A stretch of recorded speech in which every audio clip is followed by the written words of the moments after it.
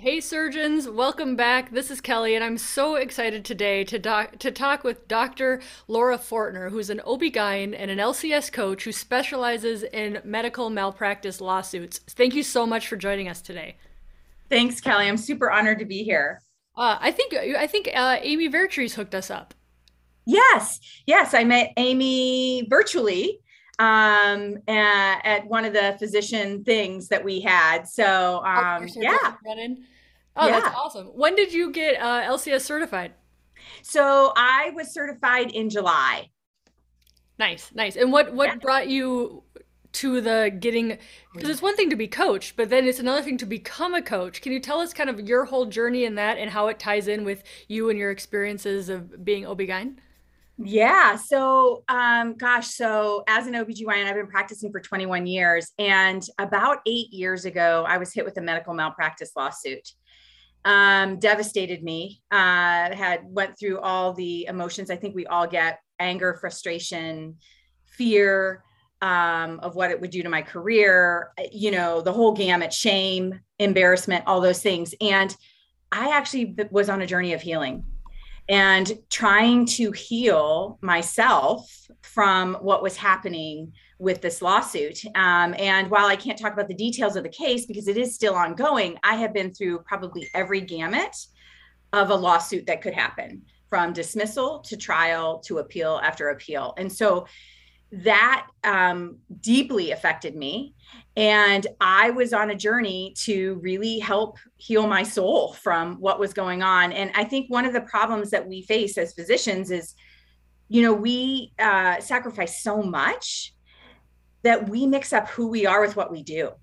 And when something like this happens to us, we deeply have wounds that are really hard to get over. And so that's how I found coaching. I went and actually started getting coached myself to heal. And then I decided to become a coach, not because I was initially going to start the business, but actually just to get really good at self coaching so that I could have the tools in my own pocket that I could, when I had a trigger, when the lawsuit was coming up, when something made me think about it, right? That I could equip myself to get, as we will say, maybe get over it. Like, I know that as physicians, a lot of people will tell us this, when something like this happens: oh, just get over it, it's all about money, those kind of things. It doesn't work unless you know how to overcome it yourself. And I think that the tools that we learn in coaching were so valuable. So while I was going through the coach certification, I woke up one day about 3 months in, and I was like, oh my gosh, I have to do this. I have to help other people. This has helped me so much. It has made me a different person. The coaching has. And from once a physician that was, I wasn't as confident after this lawsuit, right? I wasn't as confident. I played some defensive medicine. I was sometimes over obsessing about diagnoses and doing the right thing and all those things that come with it, to being back to my self-assured self and having joy and purpose again in medicine, which I didn't think was possible. And so the coaching just healed me. And I just have so much passion now to be able to help other physicians going through the same thing, because there's no resources. We have nothing out there for us. All we're told when this starts for us is don't talk about it. And that, gosh, we could talk more about that, Kelly, but that's kind of my journey. And that's why I decided to do this. And I'm super passionate about it. My clients right now are just incredibly making so much progress with it. So it's so exciting to see. That's amazing. Yeah, your story is very similar to mine of like, I never was like, I'm going to be a coach. Like that was not even on my radar. It was more like, how do they do the magic, right? Like I wanted to like find out how the magic tricks worked of like the awareness and seeing your mind and questioning your thoughts and loving yourself through it. And I just have to say, like, the process, like, yeah, I'm a coach, but I'm like, I know there's the awareness of the mind and the power of the thoughts over your body and your life. I'm like, totally worth it. So yeah, Yeah. my journey was similar. It wasn't like I want to be a coach and have a business. It was like I want to know how the magic tricks work. Yeah. The brain science, right? Like, I was so intrigued about how I could control how I was feeling. Yeah. Right? We blame the circumstance, we blame our lawsuit for our anger, our frustration, our embarrassment, shame, and all of that. And we can really control it with the tools that we teach. So, and have Totally. And learned. I think there'll be people listening to this podcast on the full spectrum of like coaching cynic, coaching skeptic, or just novice of like what is coaching, to like people who are actively being coached, and then to people that are being coaches. So every time we get into like our coaching speak, we'll try to like bring it back for the people in the back. So tell me, what phase do doctors usually find you? Like, are they finding you in like the pit of despair, or do you think it'll be like, do you want the culture to change so that they're going to find you at like the beginning of a lawsuit in the future because people will know this is an essential tool? Like, where do you see doctors right now? Yeah. Right now, I actually have seen the full gamut, but most often it's in the pit while they're dealing with the medical malpractice case. I do feel like in the future, I want it to be the mainstay of like, hey, this just happened. You just got served. You should go and have this resource now, because which is not happening. They're in the despair, or they're sort of on the other end, but they can't. They've lost their joy of medicine. They want to quit. They're thinking, gosh, they don't belong, those kind of things. And so I'm really in the middle to tail end right now of where they're finding me. And I do think it needs to be pushed back to the very front, because we could actually help, prevent physician suicide. I really believe that by doing that in the front end, and actually having better outcomes in terms of cases like deposition, how we conduct ourselves in deposition, how we go about the trial, like those kind of things can be so beneficial if they knew the tools and learn the tools that we have.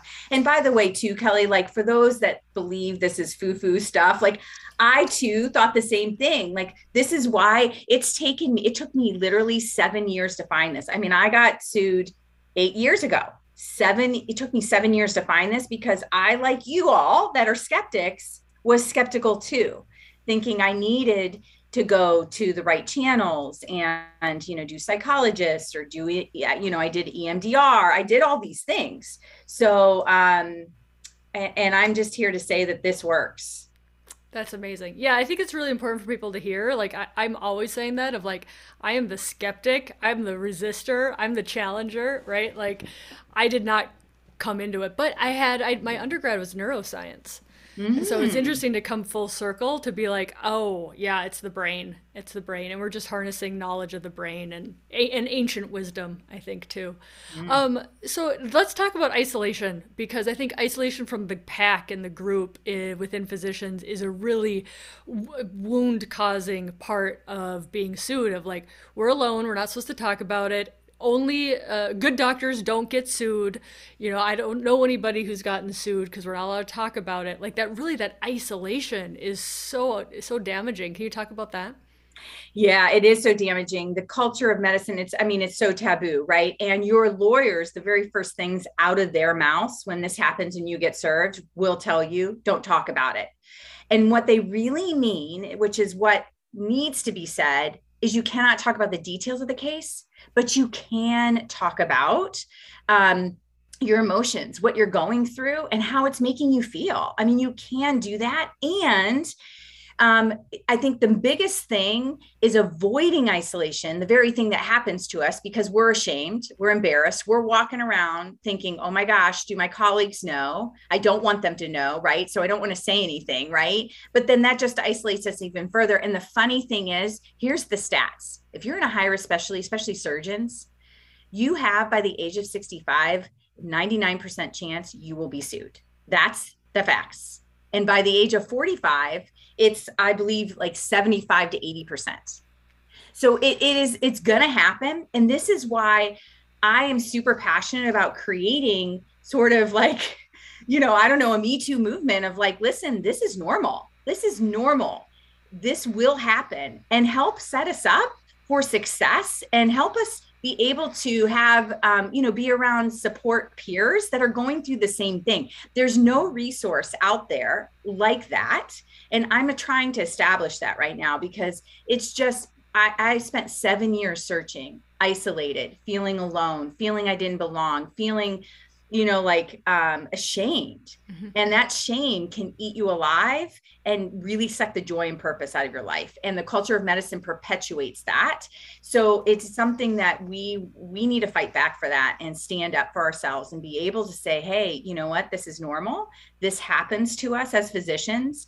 And even when most of the time, because here's the thing, you guys, most of the time there was no medical negligence. We did the things, we bent over backwards. We did standard of care. That's most of us. And even if there was a mistake, we're human, right? I mean, mistakes happen too. And it doesn't mean that the outcome was caused by that mistake either, right? The thing is, I think being around a peer group that are going through it at the same time and doing this, feeling the same way that you're feeling can help physicians heal actually. Mhm. um, and it is said, the healing process is just if you can bear witness to what you're going through in front of a compassionate person that's been through the same thing, that can just give you healing. Yeah. So I think isolation is a huge problem in medicine, and I think we need to create change for that. Can you talk too, because I think most people understand it, but how a lawsuit can then affect your partnered relationship with your spouse. Mm. It can affect your the health and your ability to want to like be out in the world. Like it kind of trickles outside of your job too. It does. It does. And actually, it invades every space of your life because it will, and not only just in your coworker setting, but the stats are there's increased rates of divorce, affairs, um, going down a deep, dark place that you have never been, personality changes, suicidal ideation and suicide. And so it trickles everywhere in your life, not just in your entity of your office, but your office stat. It is found that your office stat will notice changes in you, your spouse will notice changes in you. And oftentimes, because of the way we're trained, we're the extreme beings of saying we're fine when we're not fine, right? Yep. And we're supposed to repress all of our feelings. We're not supposed to feel. We're just supposed to get back up and be able to cope for the next thing. And that's how we're trained. And so when we try to do this, when this happens to us and we try to do this in our personal life, it just backfires. It just takes us down a deep road of creating those emotions even more, that shame, that anger, the frustration, the feeling of loneliness, the negative self-concept that you will have about yourself, the beating of yourself up constantly. And one of the things I teach, I think that's super powerful, is how to learn how to be self-compassionate, because that's one of the biggest problems that we have as physicians. We are not self-compassionate with ourselves at all. But I have to tell you this story. I heard this one surgeon who actually wore a diaper during surgery because they had a GI issue and they couldn't leave. They had to still come in and operate, right? Even though they're sick and ailing. Like, doesn't this happen in the surgery world? Yeah, yeah, absolutely. Yeah, I think in the urology, as far as like the rate of being sued, urology is twice in a career. Mm, And so that almost just normalizes like get ready for one because there's going to be two. yeah. Yeah, I think all surgeons are pretty darn high, and it's this belief that good doctors don't get sued. So then, therefore, I must not be a good doctor if I did get sued. And it's almost this like emperor's not wearing any clothes sort of thing of Mm-hmm. like we aren't perfect, we are gonna get sued, and then we have this big like resistance to it of like but we shouldn't, and we should be Right. perfect. And it's like almost like do we see what's actually happening here? Yeah, it's so true. And I think we all come out of residency being infallible. Like, oh, no one's ever going to sue me because I'm good. I know what I'm doing. I follow standard of care. Like, you do all the right things. But you guys, stuff happens even when you do all the right things. And this whole process of us, so what we do in our minds is we argue with reality, right? We're arguing that this shouldn't be happening to us. I had one of my clients tell me, I went into a lower specialty not to get sued. This shouldn't be happening to me, right? Yeah. So it's one of those things where when you argue with reality and you continue doing that, overcoming it, is really hard for you. And most of us sit and spin in that place for years, even because the average time a malpractice case goes to fruition is 4.7 years. Yeah, and you can't make it, you can't just get rid of it, right? Like you're not in control of that timeline. Right. Right. You're not in control. And it becomes very frustrating to us because I also think that we're human beings that think that we have control over everything. And then now this is something that we have no control over, but we do. The reality is, you guys, we do have control over it with our thoughts, to create what we want in our lives, and how we feel. And I know many of you might not understand what Kelly and I are talking about, but getting the tools and the brain science behind that and how to do that is really the way to overcome this. Let's talk a second about litigation stress. So, litigation stress, you have written on your website, the negative physical and psychological reactions to being involved in a legal action. Most common reactions are anger, fear, shame, isolation, and self doubt. Oh, Yes. I mean, it sounds so horrible. Of course, we want to avoid this. Right. Right. So 95% of us experience this when we get served. So I remember getting served. I was served twice, same case, because it got dismissed first time. But uh, it was around the holidays, and my kids were beside me at the door when the sheriff came to serve me papers at my home. And this is what lawyers do. They do tactics like this because they play on our emotions. So, that's purposefully done to intimidate. Absolutely. Purposely done to intimidate us. And it can be done in the office too. So then the whole office knows, right? By the time you get served from the sheriff, the whole office knows what's going on. It's such a play that they do. And I think right there in that moment, you could say all of us will experience those: anger, shame, embarrassment, self-doubt. Like, I remember after this happened to me, I shut the door. My kids were littler, and I tried to get them arranged, and I went in my bedroom and I sobbed. I sobbed.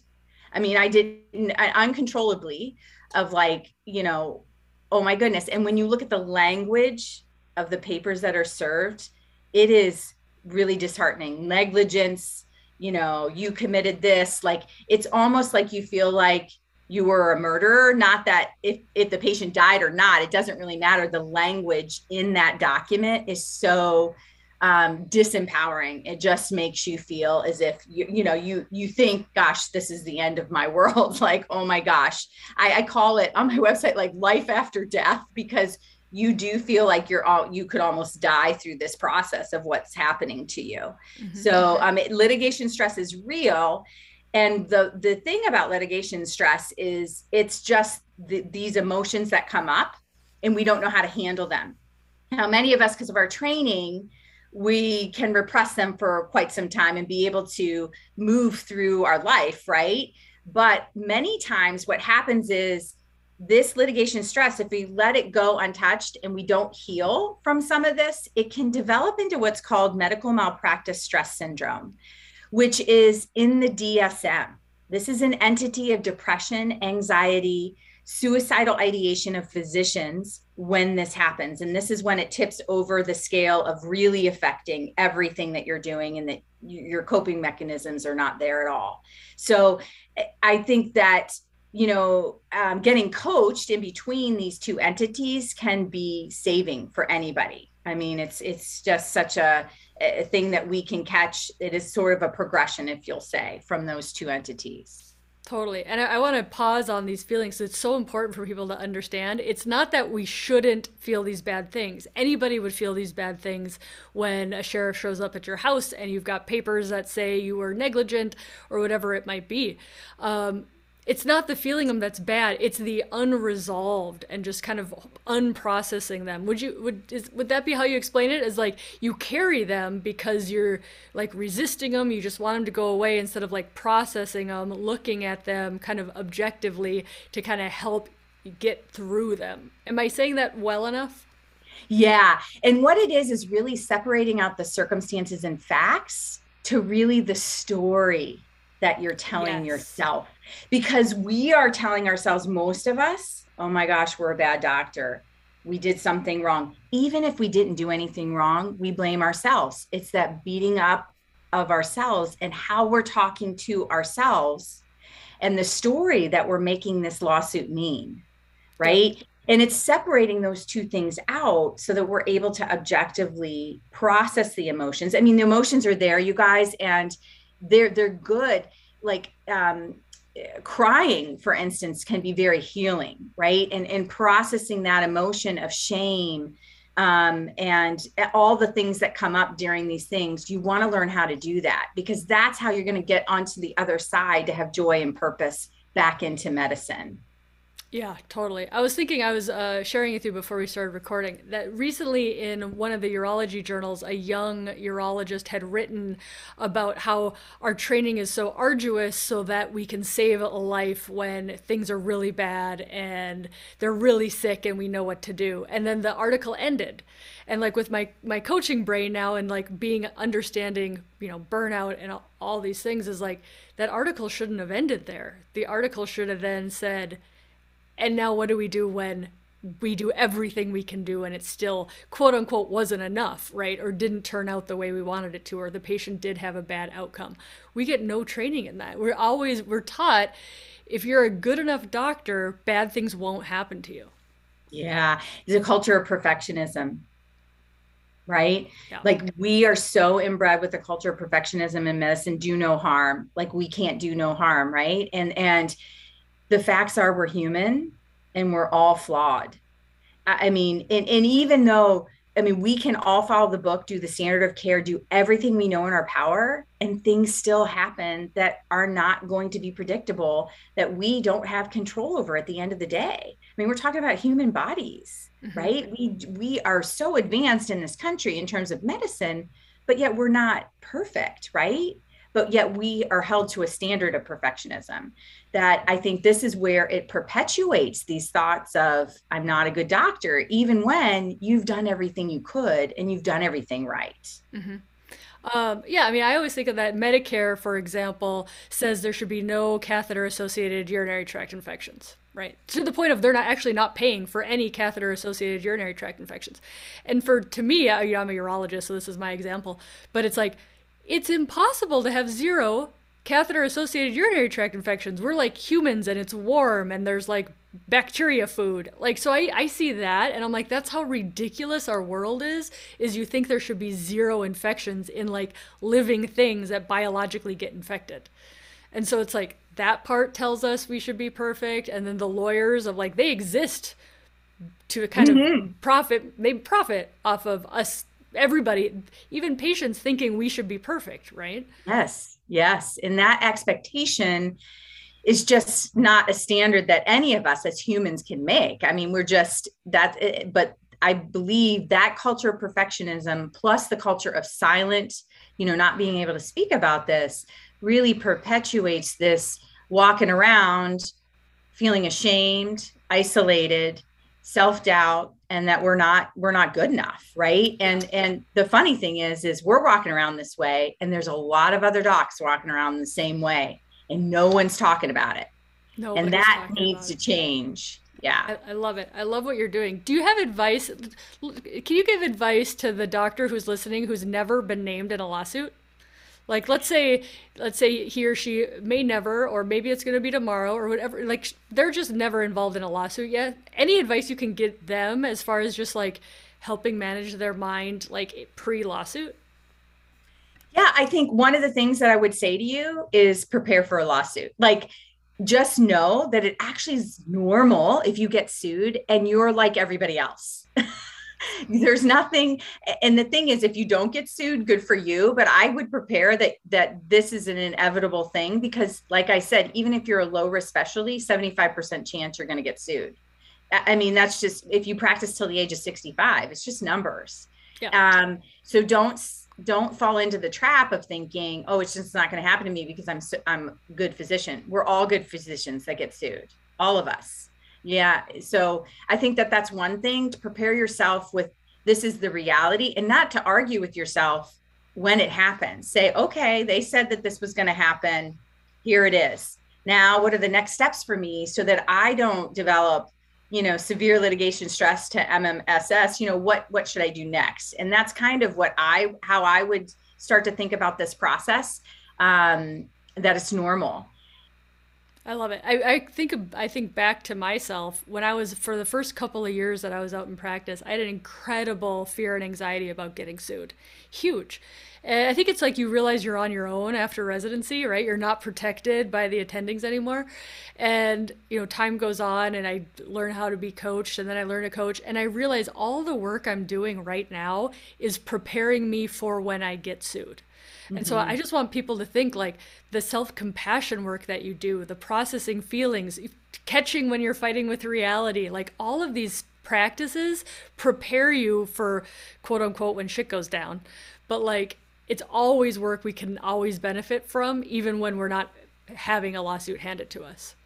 For sure. I think it's super important, especially with the times right now with COVID, with burnout rates, with all the things that we're dealing with in medicine in general. I mean, gosh, my hospital is the short staff, there's just so much pressure right now, and it seems more intense than it's ever had in my career for whatever reason. And these tools are so useful for every aspect of medicine. You don't have to be going through a medical malpractice lawsuit to go get them. I would encourage you guys to go get them. I mean, it's just so helpful and then when impact really hits, you're so well prepared compared to me 7 years or 8 years ago when I had no preparation.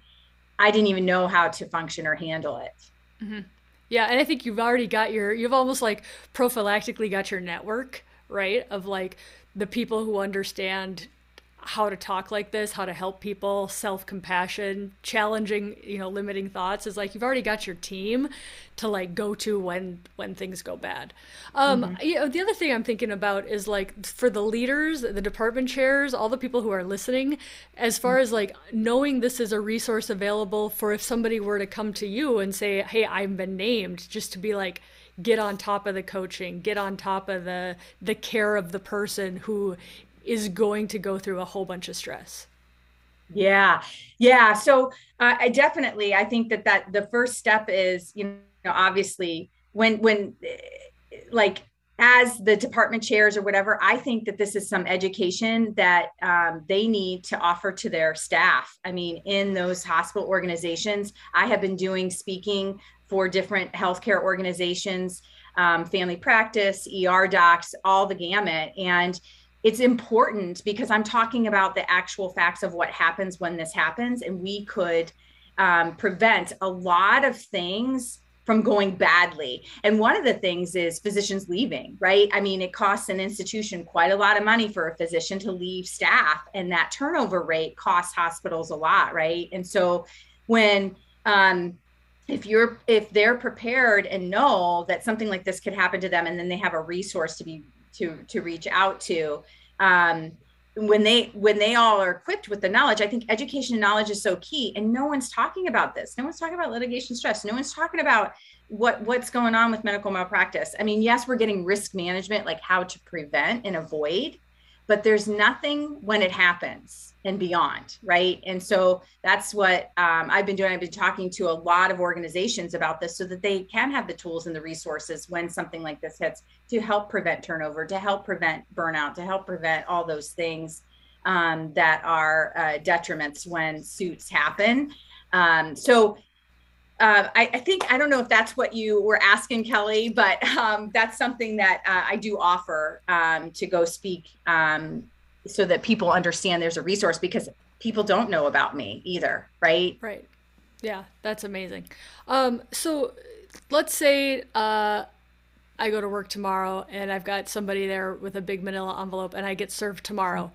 Tips and like thoughts on like when it immediately happens. Yes. What do Yeah. you wish the doctor would know? Yeah. So obviously, the first thing, you guys, when you get served, is you want to call your insurance company and your lawyer immediately, or find out who the lawyer is and find out, your next steps. Um, I would, here's the thing, like if you, it's wonderful if you can take a break at that moment and do some sort of breathing in and out of breathing and release sort of some emotions that are going to come up, because you're going to have quite a bit of emotional response just by getting served. So I find that that can be super helpful. But then being an advocate for yourself, asking your insurance company when you get on the phone with them, like, listen, what are resources for me to help with myself going through this emotionally? What do you have? But also asking the lawyer, like saying, I know I'm not going to talk about details of this case, but I need to get a peer support group or something going so that I can be the best I can be throughout this process. Right. So those are some things, but I would tell you there is a good sort of relaxation thing that I do, even in like, I'll get a trigger. So here's what happens. Like I'll get an email from my lawyer, or a confidential letter on my desk is a big trigger for me, because confidential to me associates lawsuit when, it could be a patient's records, for goodness sake, right? But that triggers me and I'll get palpitations. I'll not want to open it. All the stuff, all the emotions go through. And so I kind of breathe in and breathe out. And I say, you know what? I release I release this resistance, and I'll breathe in and breathe out and just keep saying I'll release the resistance, and I'll open it up and then figure out what it is. But I think that learning some of these techniques, you guys, whether it's a little breathing technique or learning how to be self-compassionate right at the moment that this is happening to you, like what would you say to a friend? Like, okay, you just got served, right? What would you say to a friend that got served, your colleague that got served right then and there? And I want you to say it to yourself. Oh, Not, beautiful. yeah, because you would tell your friend, it's okay. We're going to get through this. Like you are an awesome doctor. Like, look at all these amazing patients that have, thanked you, right? That's what you would say to a friend. Mm-hmm. So in the moment when you're served, if you're saying to yourself, which most of us are, oh my God, what did I do wrong? I'm awful. I don't belong here. Like all those negative thoughts, turn them around and decide, I'm going to be a friend to myself right now. And I'm going to say what I would say to a friend. And that's self-compassion. That's learning how to be self-compassionate. Awesome. Always important work worth doing, no matter where we are, pre, during, or post litigation. Well, thanks so much for joining on this podcast. We're going to do a separate podcast where we've done questions and answers that some surgeons have written into me, knowing we're going to have you as an expert, and we'll do that next time. Awesome. Thanks so much, Kelly. Okay, welcome back. Today we are lucky enough to talk to Dr. Laura Fortner, who is an expert coach. Not only is she an OB-GYN, but she's a life coach certified coach whose niche is medical malpractice lawsuits. So in the last episode, we talked a lot about why it's important to have a coach or a support team or manage your mind, and what you can do in all phases of the lawsuit. So go check that out if you haven't listened. And today what we're going to do is I'm going to throw a bunch of questions at her, and we're going to kind of talk through some of these scenarios that doctors have written into me, knowing I was going to be able to have you as a guest on today. So thanks so much for being here. Thank you. I'm excited. I love Q&A. It's great. Okay. Would love to hear your perspective of treating patient complaints by phone and email, which is more common these days, in lieu of exams and office visits. I'm thinking about the patients who refuse to come in for chronic problems. And as far as the risk, I think what they're asking is the risk for lawsuits, or kind of how they should think about this kind of changing environment we see ourselves in, kind of COVID, post-COVID, of like not being in rooms with people anymore. Any thoughts on that? Yeah, it's a great question. Actually, it's one of the things I talk about in my how to avoid litigation list. And one of them is creating systems and processes for everything and being very consistent about it. So what I mean by this is phone calls. Phone call comes in consistently, same way, documenting in a very clean fashion. This is number one thing, and having a process of how you do it all the time the same way. And this can be done also, in your office, like in terms of pathways of staff answering the phone, rooming the patients, how you schedule surgery, how you hand out instructions. All should be pathways and sort of consistent systems that you have in place in your office, that you do it the same way all the time.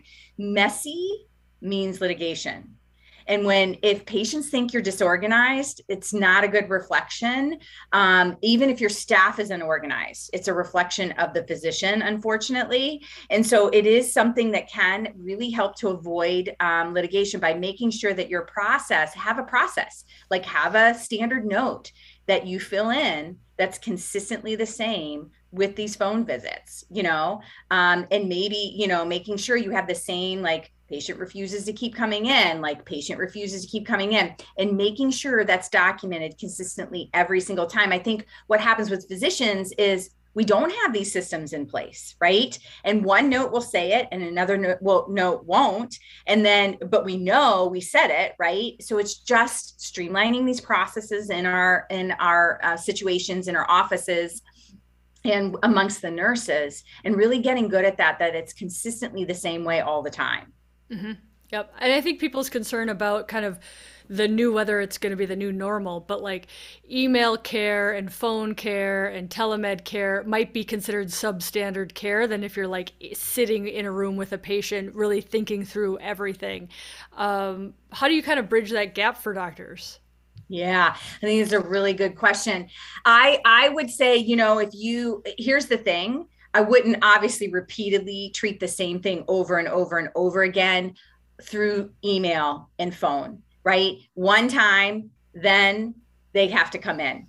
And actually having a standard policy in place that nurses could voice on the phone as well as doctors can voice in their notes as if they have a standard of this is the way it is, then you're not going to fall short in terms of like really having that suboptimal care, because this is the policy. Like I'll treat a UTI one time over the phone. Yep. Next time though, you've got to come in because that's not normal. And we've got to take a look at things. Love it. Can you speak? Can you speak a little bit here? We talked about it a little bit in the first podcast, but I think it's so powerful is when we mix up who we are with what we do, and kind of like how that. I just loved that quote of like why these emotions of being sued are so deeply personal, because we're like, yeah, we're doctors. It's like, and we're like, well, it's kind of our job, but it's like who we are, and how does that like layer onto the pain of getting sued? Yeah. So I think first of all, you guys, we spend countless years, countless hours giving to others. We miss the first steps of our babies, right? We miss these sporting events, the family outings, the field trips. We miss all these things to give care to others. And that sacrifice, that's who we are, right? That's what we know. But what happens is the doctor role gets so embedded because of all the years that we do this, that we're deeply ingrained in our brain and our thoughts that that's who we are. That's what we do, right? And that mix up causes a severe personal emotional injury when we get sued, because we are thinking this lawsuit is a function of who we are. Now, here's the thing. Many corporations get malpractice. They get sued for malpractice. Insurance companies, lawyers, like other practice accountants, they all get sued for malpractice, right? But they don't take it as personally because it's business for them.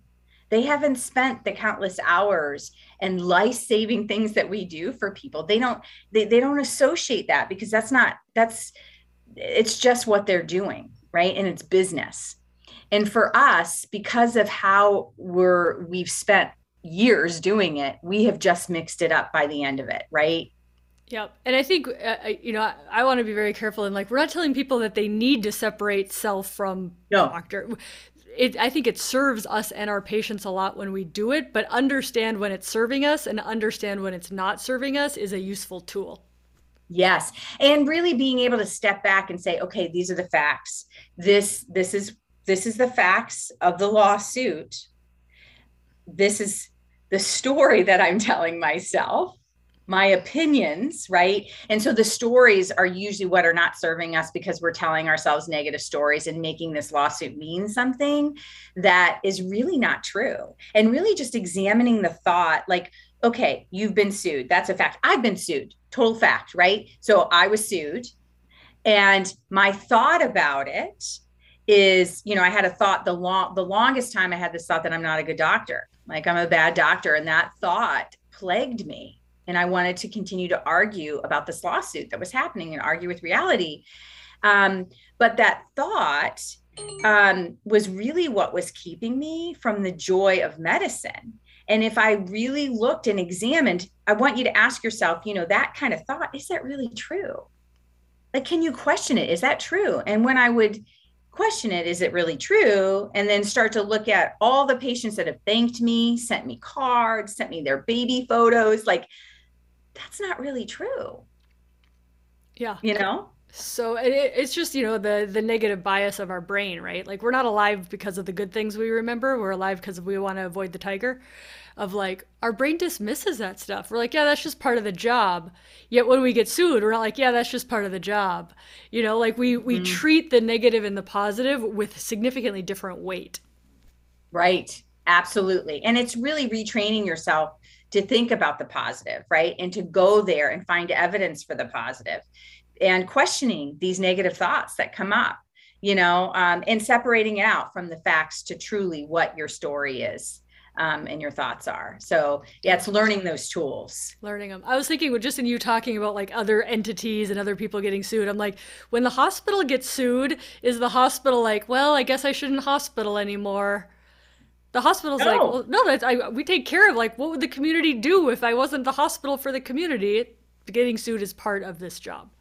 right. And again, like I stated in the last podcast, if you hadn't caught that, um, here's the stats, you guys. If you're in a high risk specialty, especially surgeons, 99% chance you're going to be sued by the age of 65. And it's like 75, 80% by the age of 45. So you're not going to avoid it. It's going to happen to you.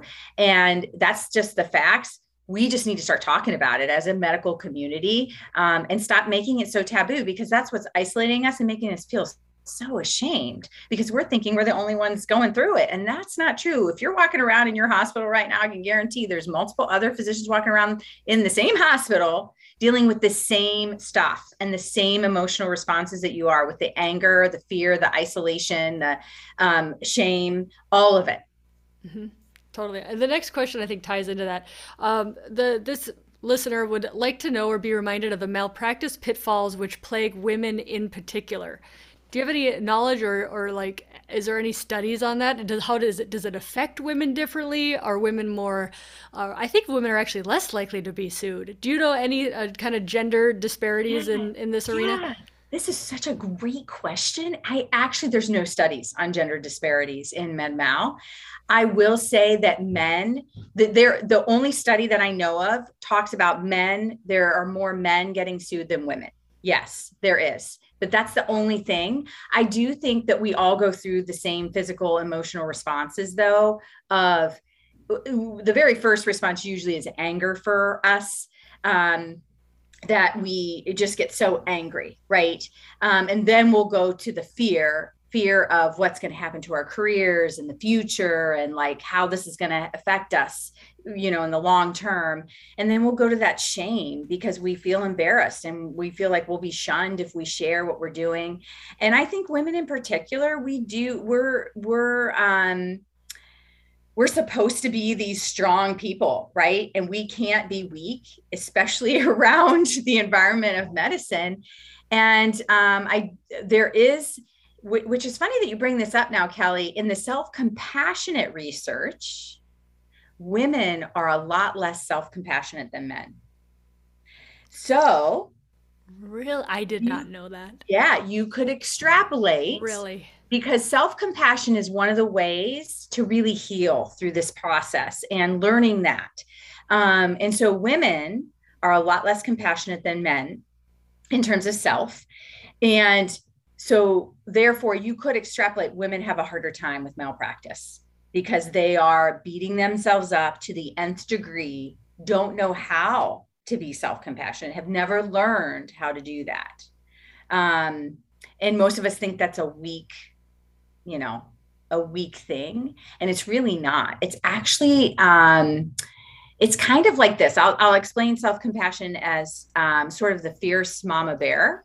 I don't know if you've heard of this, but like, oh my goodness, it's kind of like this. Like if something was going on with your child, right? You would step up and do the right thing for your child, no matter what people thought, but you would also mostly deliver that with compassion. Most of us would, because we're going to protect our child, but we're also going to be compassionate at the same time.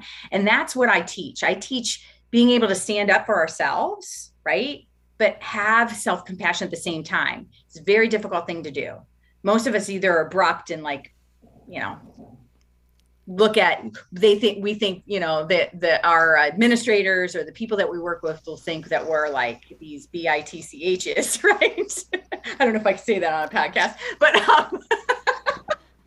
I swear all the time. oh, okay. But most of the time we're thinking, oh, I'm gonna come across this way. But there is a way to do it that's self-compassionate but fierce at the same time. Love it. Okay, here's the next one. I'm going to read it to you, and then we can kind of digest what I think is underlying this question. Um, okay, so stress of timely notification of patient results, like a biopsy that might get lost in an inbox, or EMR junk notifications, us being very afraid we're going to miss something in regards to a lawsuit, and then feeling the pressure to look at all images. I often find findings that are omitted or disagree with the radiologist. I don't have time to correct or contact the radiologist, but I wonder in court if that would be to my disadvantage if the lawyer asks, so what are your credentials to read a CAT scan? And then number 3, same person. Lack of proper instruments or bedside assistance. Worst case scenario, if assistant is truly incompetent and poorly trained and something happens, what would happen to the surgeon? Like the hospital sends in a newbie to watch a few cases at the next door hospital and then calls them trained. So I think what I'm seeing here is kind of a lot of anxiety of like everything, what we do every day, because we're so rushed and we pack it so much in, like, are we just fraught with risks for lawsuits everywhere? Yeah, I think that's a really good question. Honestly, you know, most of the time, so you're gonna get sued in your career, most likely, right? But the anxiety that you're experiencing with all the little things right now, actually, we can separate that out, and you could learn the tools right now that you could overcome these feelings that are happening to you for this fear in the future of getting sued, right? I do want you to know that most often, if physicians, so here's the stats about lawsuits, okay? If physicians get sued, most cases get dismissed, okay? Over half the cases will get dismissed. Then over half of those tend to get settled. And then the rest of them will go to trial, but it's a very few, like 20 to 30% go to trial. And those that go to trial, 80% of the time physicians win. So if I don't know if that reassures you, because a lot of us, like, here's what I want you to understand is most of the time we win as physicians, because there is no medical negligence, right? And we are all doing the best we can with the data that we have, right? So having said that, you know, is one entity, and then the underlying like anxiety that you're having about, you know, reading the scans and, you know, all the mistakes that can be made, right? I mean, you could go crazy thinking about all the mistakes that can be made. And we, again, are all human. There's lots of mistakes made in the hospital every single day. I mean, we have on our labor and delivery board, the last day that somebody did a medical error, the last day that somebody, you know what I mean? Like, we have these stats there. So we could get totally caught up in the anxiety of all those things. And what I want to say to you who called in or wrote in about this question is, you can really right now make an impact on yourself regarding this anxiety that you're having. And, you know, talk to Kelly or the coaches here about how to help you with that, because you could get help right away to where you're at peace with what you're doing in the office work today. And sort of having that peace is really what I think we all want to get to, right? When we're practicing, we're going about our lives and feeling that joy and purpose again, we have peace inside. And there's a way to do that now instead of waiting. Like, I know you've got a lot of fear and anxiety about that these things may happen. And yes, they're going to happen, but we can also teach you the tools right now so that you can feel good about what you're doing right now. That's beautiful. Yeah. And of course, like you're so skilled and expert, like, of course, you picked up that anxiety of like, it's not perfect. It's not perfect. I need to make it perfect because this might happen. And kind of being able to pick that apart and being like, it's going to happen, but are we kind of destroying our peace and Mm-hmm. enjoyment of our job in the meantime? Mm-hmm. By like trying to, again, I think it's part of that's that perfectionist culture, right? Of like, Yes. I have to do everything perfect so this won't happen. And like odds are it's gonna happen and nobody's perfect. And then it kind of it starts to crumble. You can kind of let the sunlight in a little bit. Right, right, right. And I realize institutions, they're still perpetuating the perfectionism. And so we have to learn, like I said, we can't wait for institutions to catch up with the brain science and the things that we know. We can't wait for this stuff. So we're out there starting a movement ourselves to help physicians be able to overcome these things right now. So you can feel at peace right now and have that joy and purpose back in your life. Amazing. Next question is best tips to avoid a lawsuit. Yeah, great question. So I already answered one of the tips is get a system for everything that you have in place in your office. This is crucial. Consistency is everything. And usually what'll happen when you do have systems, it reduces bad feelings with patients because they feel like they're organized, they know what they're doing here. Especially those people that are lost to follow up or those who didn't get instructions and didn't know what to do. If you always are consistently doing the same thing over and over, those things will be eliminated, right? The second thing is I like to share is really get perspective. And what I mean by that is that's number two, is to really be in the patient's shoes. So let's say that you had a surgery complication that's normal, right? Like they sign an informed consent. These are the complications. This patient comes back in and they've had a complication. Really sit in that patient's shoes and deliver yourself with compassion and empathy towards this patient.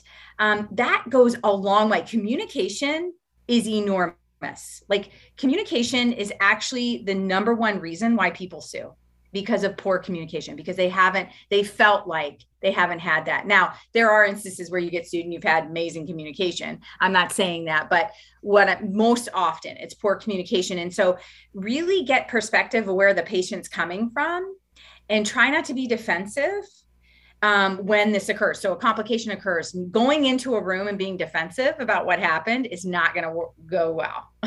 It's just not.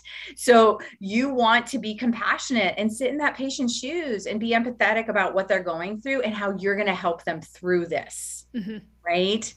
So that's crucial. Get perspective of them. And then the third thing is I really like to talk about cleaning up your documentation. This is crucial. Documentation is everything. When you're in a courtroom, they scrutinize, your plaintiff's attorneys will scrutinize every single thing documented.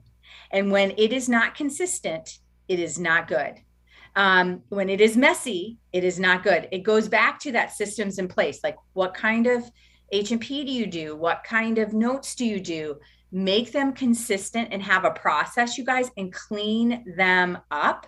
It's super crucial. And make sure if you don't know the diagnoses that you state that like, this is in my differential. Here's the options, and just, be very clear about what it is you're doing. This is crucial because again, most of the time they scrutinize these documentations and documentation can be super messy. And patients, when they are upset, they will come and get the records, right? So this happened to me with my one lawsuit. Is they came and got all the records, right? If they get the records and they're all messy, they're like a mishap. That is a reflection of you in your office, and they have a poor then sort of outlook on you again. Does that make sense? So it's like, if you streamline everything and everything's in its place and this is how we do it, they won't have another excuse to take it to a lawyer, if that makes sense. Yep, absolutely. That's good. Next one is how to maintain perspective when the lawsuit happens. Yeah. So, like we've been talking, I think the biggest thing is we will want to isolate ourselves. We're told to isolate ourselves and not talk about it. And this is really hard. It actually makes us worse and will make the problem worse. Litigation stress will be compounded. And so, really learning how to separate out the facts and stepping back and saying, okay, if this were another business, this is the facts. Um, I'm making up a story that I'm a bad doctor right now, right? And really sort of questioning, is that really true? And figuring out, separating the facts from the thoughts and really diving into some of this, like some of the tools maybe I even discussed on these podcasts, like self-compassion. What would you say to a friend that was getting sued? And remind yourself that you're giving the same message to yourself, Mm-hmm. right? Mm-hmm. Breathing in and out, releasing the resistance of what's happening right now. Those things can be super helpful when a lawsuit happens. Love it. Okay, the next one is I have a really hard time dealing with the emotions of anger, indignation, sadness, frustration, as well as anxiety about the repercussions on licensing and credentialing, which can be a huge headache. I think what they're talking about is if I get sued, I have to like disclose that for the rest of my career. I envy those who can just blow it off as the cost of doing business and not let it affect them personally, but I suspect a lot of us are in the same boat because a core part of our identity is actually caring about the patient and obsessing over doing the right thing, and it all gets called into question when someone's unhappy enough about their care to break that relationship.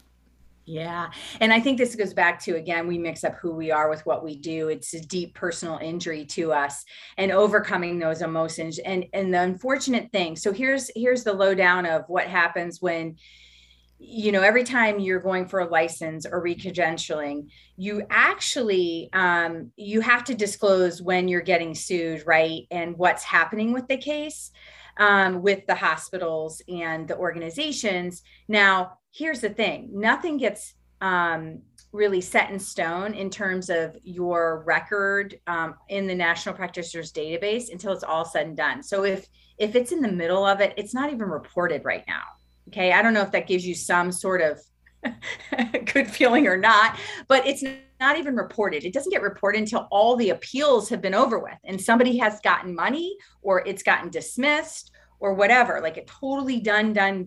It doesn't get reported until it's totally done. So I think that that's a little encouraging, but it does suck. I mean, I do feel like, and I'm just going to be honest, it sucks, right? We have to feel like we have to defend ourselves every single time we go through credentialing in the licensing process. Like it sucks. But this is, again, goes back to learning the tools of how to separate the facts from the story that you're telling yourself, because it's the story that you're telling yourself that's causing you the anger, the indignation, the resentment, all those things. And unfortunately, it builds up over time. Like it took me 7 years to find this, you guys. Do you think about how much resentment and anger I had built up? A ton that I couldn't release, and so much shame I carried around. It was like black oil in the middle of my chest. And I learned to process it. I learned to overcome it. Heck, I came out. Like I'm like the Me Too movement of men now. Like, let's go. Come on, physicians. Like, let's not be ashamed of it because it's normal. Holy smokes, Yeah. So, Can you speak to, and I don't know the answer to this question, can you speak to like, because people are like worst case scenario, right? Like worst case scenario, your name's in the National Practitioner Database. Can you still be a doctor in this country? yes, And yes. are there, and I think this other one for people, are there good doctors that have been named in the National Practitioner Oh my Database? gosh. Holy smokes. Yes. Most, and the data. Oh, I forgot to talk about this data, Kelly, but the data suggests that those that are sued are actually more knowledgeable and know more than the docs that aren't sued. And there is a study that shows that the people that make the most errors, the physicians that make the most errors, are not getting sued versus the ones that don't make errors. It is ridiculous, some of these studies out there of what they've shown, but it really has been a major player in that the more knowledge you have, the more likely you're going to get sued. And I don't know if that's just because you see more patients, you have more people coming to you, or if it's a function of that, but that's the stats. And so most doctors in the National Practitioner Data Bank are really good doctors. And who is really looking up this National Practitioner Data Bank except for the hospitals? Are patients really looking these things up? No. No. Right? They're not. But you can And still get a job. if your name Yes, is in the you national could still get practitioner. a job. You can still get malpractice rates. I actually have a really good woman who works with docs who have been sued to get them a really good malpractice rate. Like there's lots that you can do. And, and there's different, like, don't be closed minded that your career is over. I think that that's what happens. We go there, right? We totally go there and we Mm-hmm. think it's over for us. Like we're never going to be able to practice again, or this is going to be bad. And that's really not the case because it happens so often, you guys. The problem is we don't know about it. The administrators at the hospital know about it, but we don't know about it. So we're thinking we're walking around isolated. We're the only doc in the hospital that's been through this, and that's not true. Um, so I want you to think about like almost the rate of suits is higher than you think in your hospital. And like there are still people employed and working with settlements paid and in the National Practitioner Database all the time. Otherwise, listen, 99% of us in high risk specialties are going to be sued. Otherwise, they're not going to have physicians. There would be a huge shortage right now. I mean, I know there's a That's a shortage, good point. but I hadn't even gone there. If 99% of us get sued and you can't be employed if you've been sued, then there'd be no doctors. right. Oh, Yeah. Doesn't happen. that's helpful. That's helpful. Okay, here's Yeah. another one. This is really important. What do you do when an employer holds this over you when you're trying to negotiate? I'm almost 3 years out from a case that led to a settlement, no actual suit filed, but anytime I ask for anything at all, they say, well, that one case back in, 2017, and it's the end of the conversation. What advice would Yeah. you give this surgeon? I would give the surgeon you have to learn the fierce mama bear, the fierce mama bear self-compassion. I'm not kidding you. You have to go in there and deliver the message self-compassionately, but fiercely to stand up for yourself, because that's ridiculous that you can't get a raise or you can't get what you're asking for because of this lawsuit. If you presented the facts, 99% are going to be sued in in high risk specialty. And you can't tell me that there's the other surgeons haven't been sued over here. Like that's ridiculous. They're just playing on you. Like this is the unfortunate problem of business. This is what they do.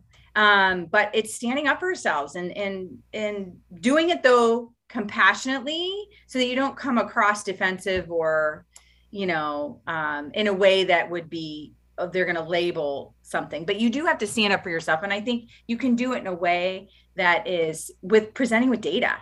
That's what I would do. I would bring in the data. And if you need help with that, I'm happy to help you. Awesome. That was my next question. I'm like, could you Yeah. help her? Okay, great. Yeah. Just go to medmal.com or the medmalcoach.com and I can help you. You can just contact me. Awesome. I'll get you the research. Yeah. Awesome. Okay, last question. What if employed physician doesn't want to settle and the employer, the health system, does? I've heard stories where this happens because it's easier for the health system, but it stays with the physician.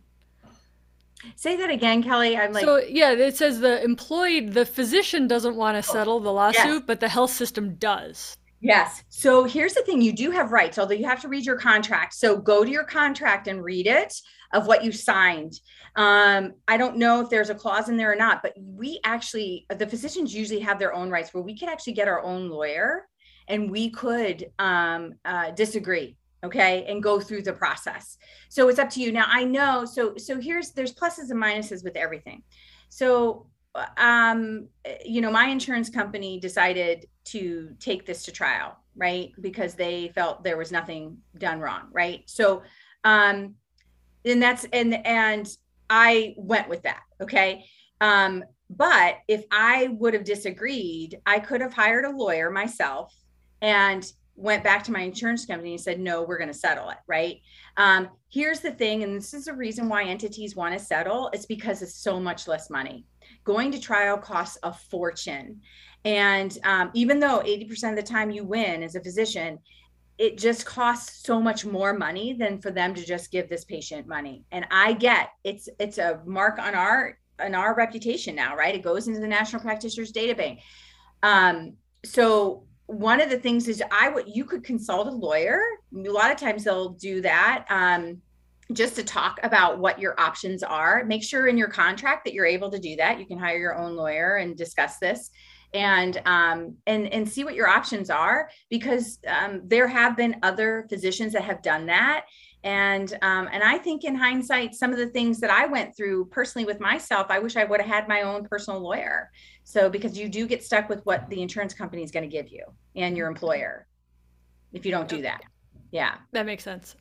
But sometimes settling is the right answer, and it's it still is. okay.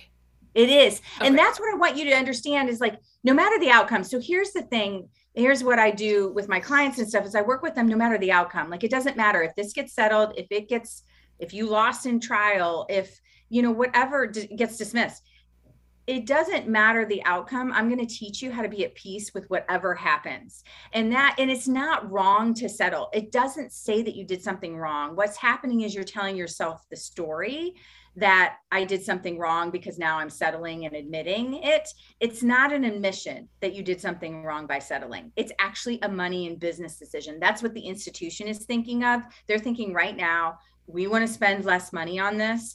Nothing was done wrong, but we are going to settle this because we need it to go away. It is very, like I said, it's very costly to go to trial, and there's a lot of time into it. So like as a physician, if you go to trial, you have to take weeks off without usually, you're not in your office, so you're not getting paid and you're not producing revenue.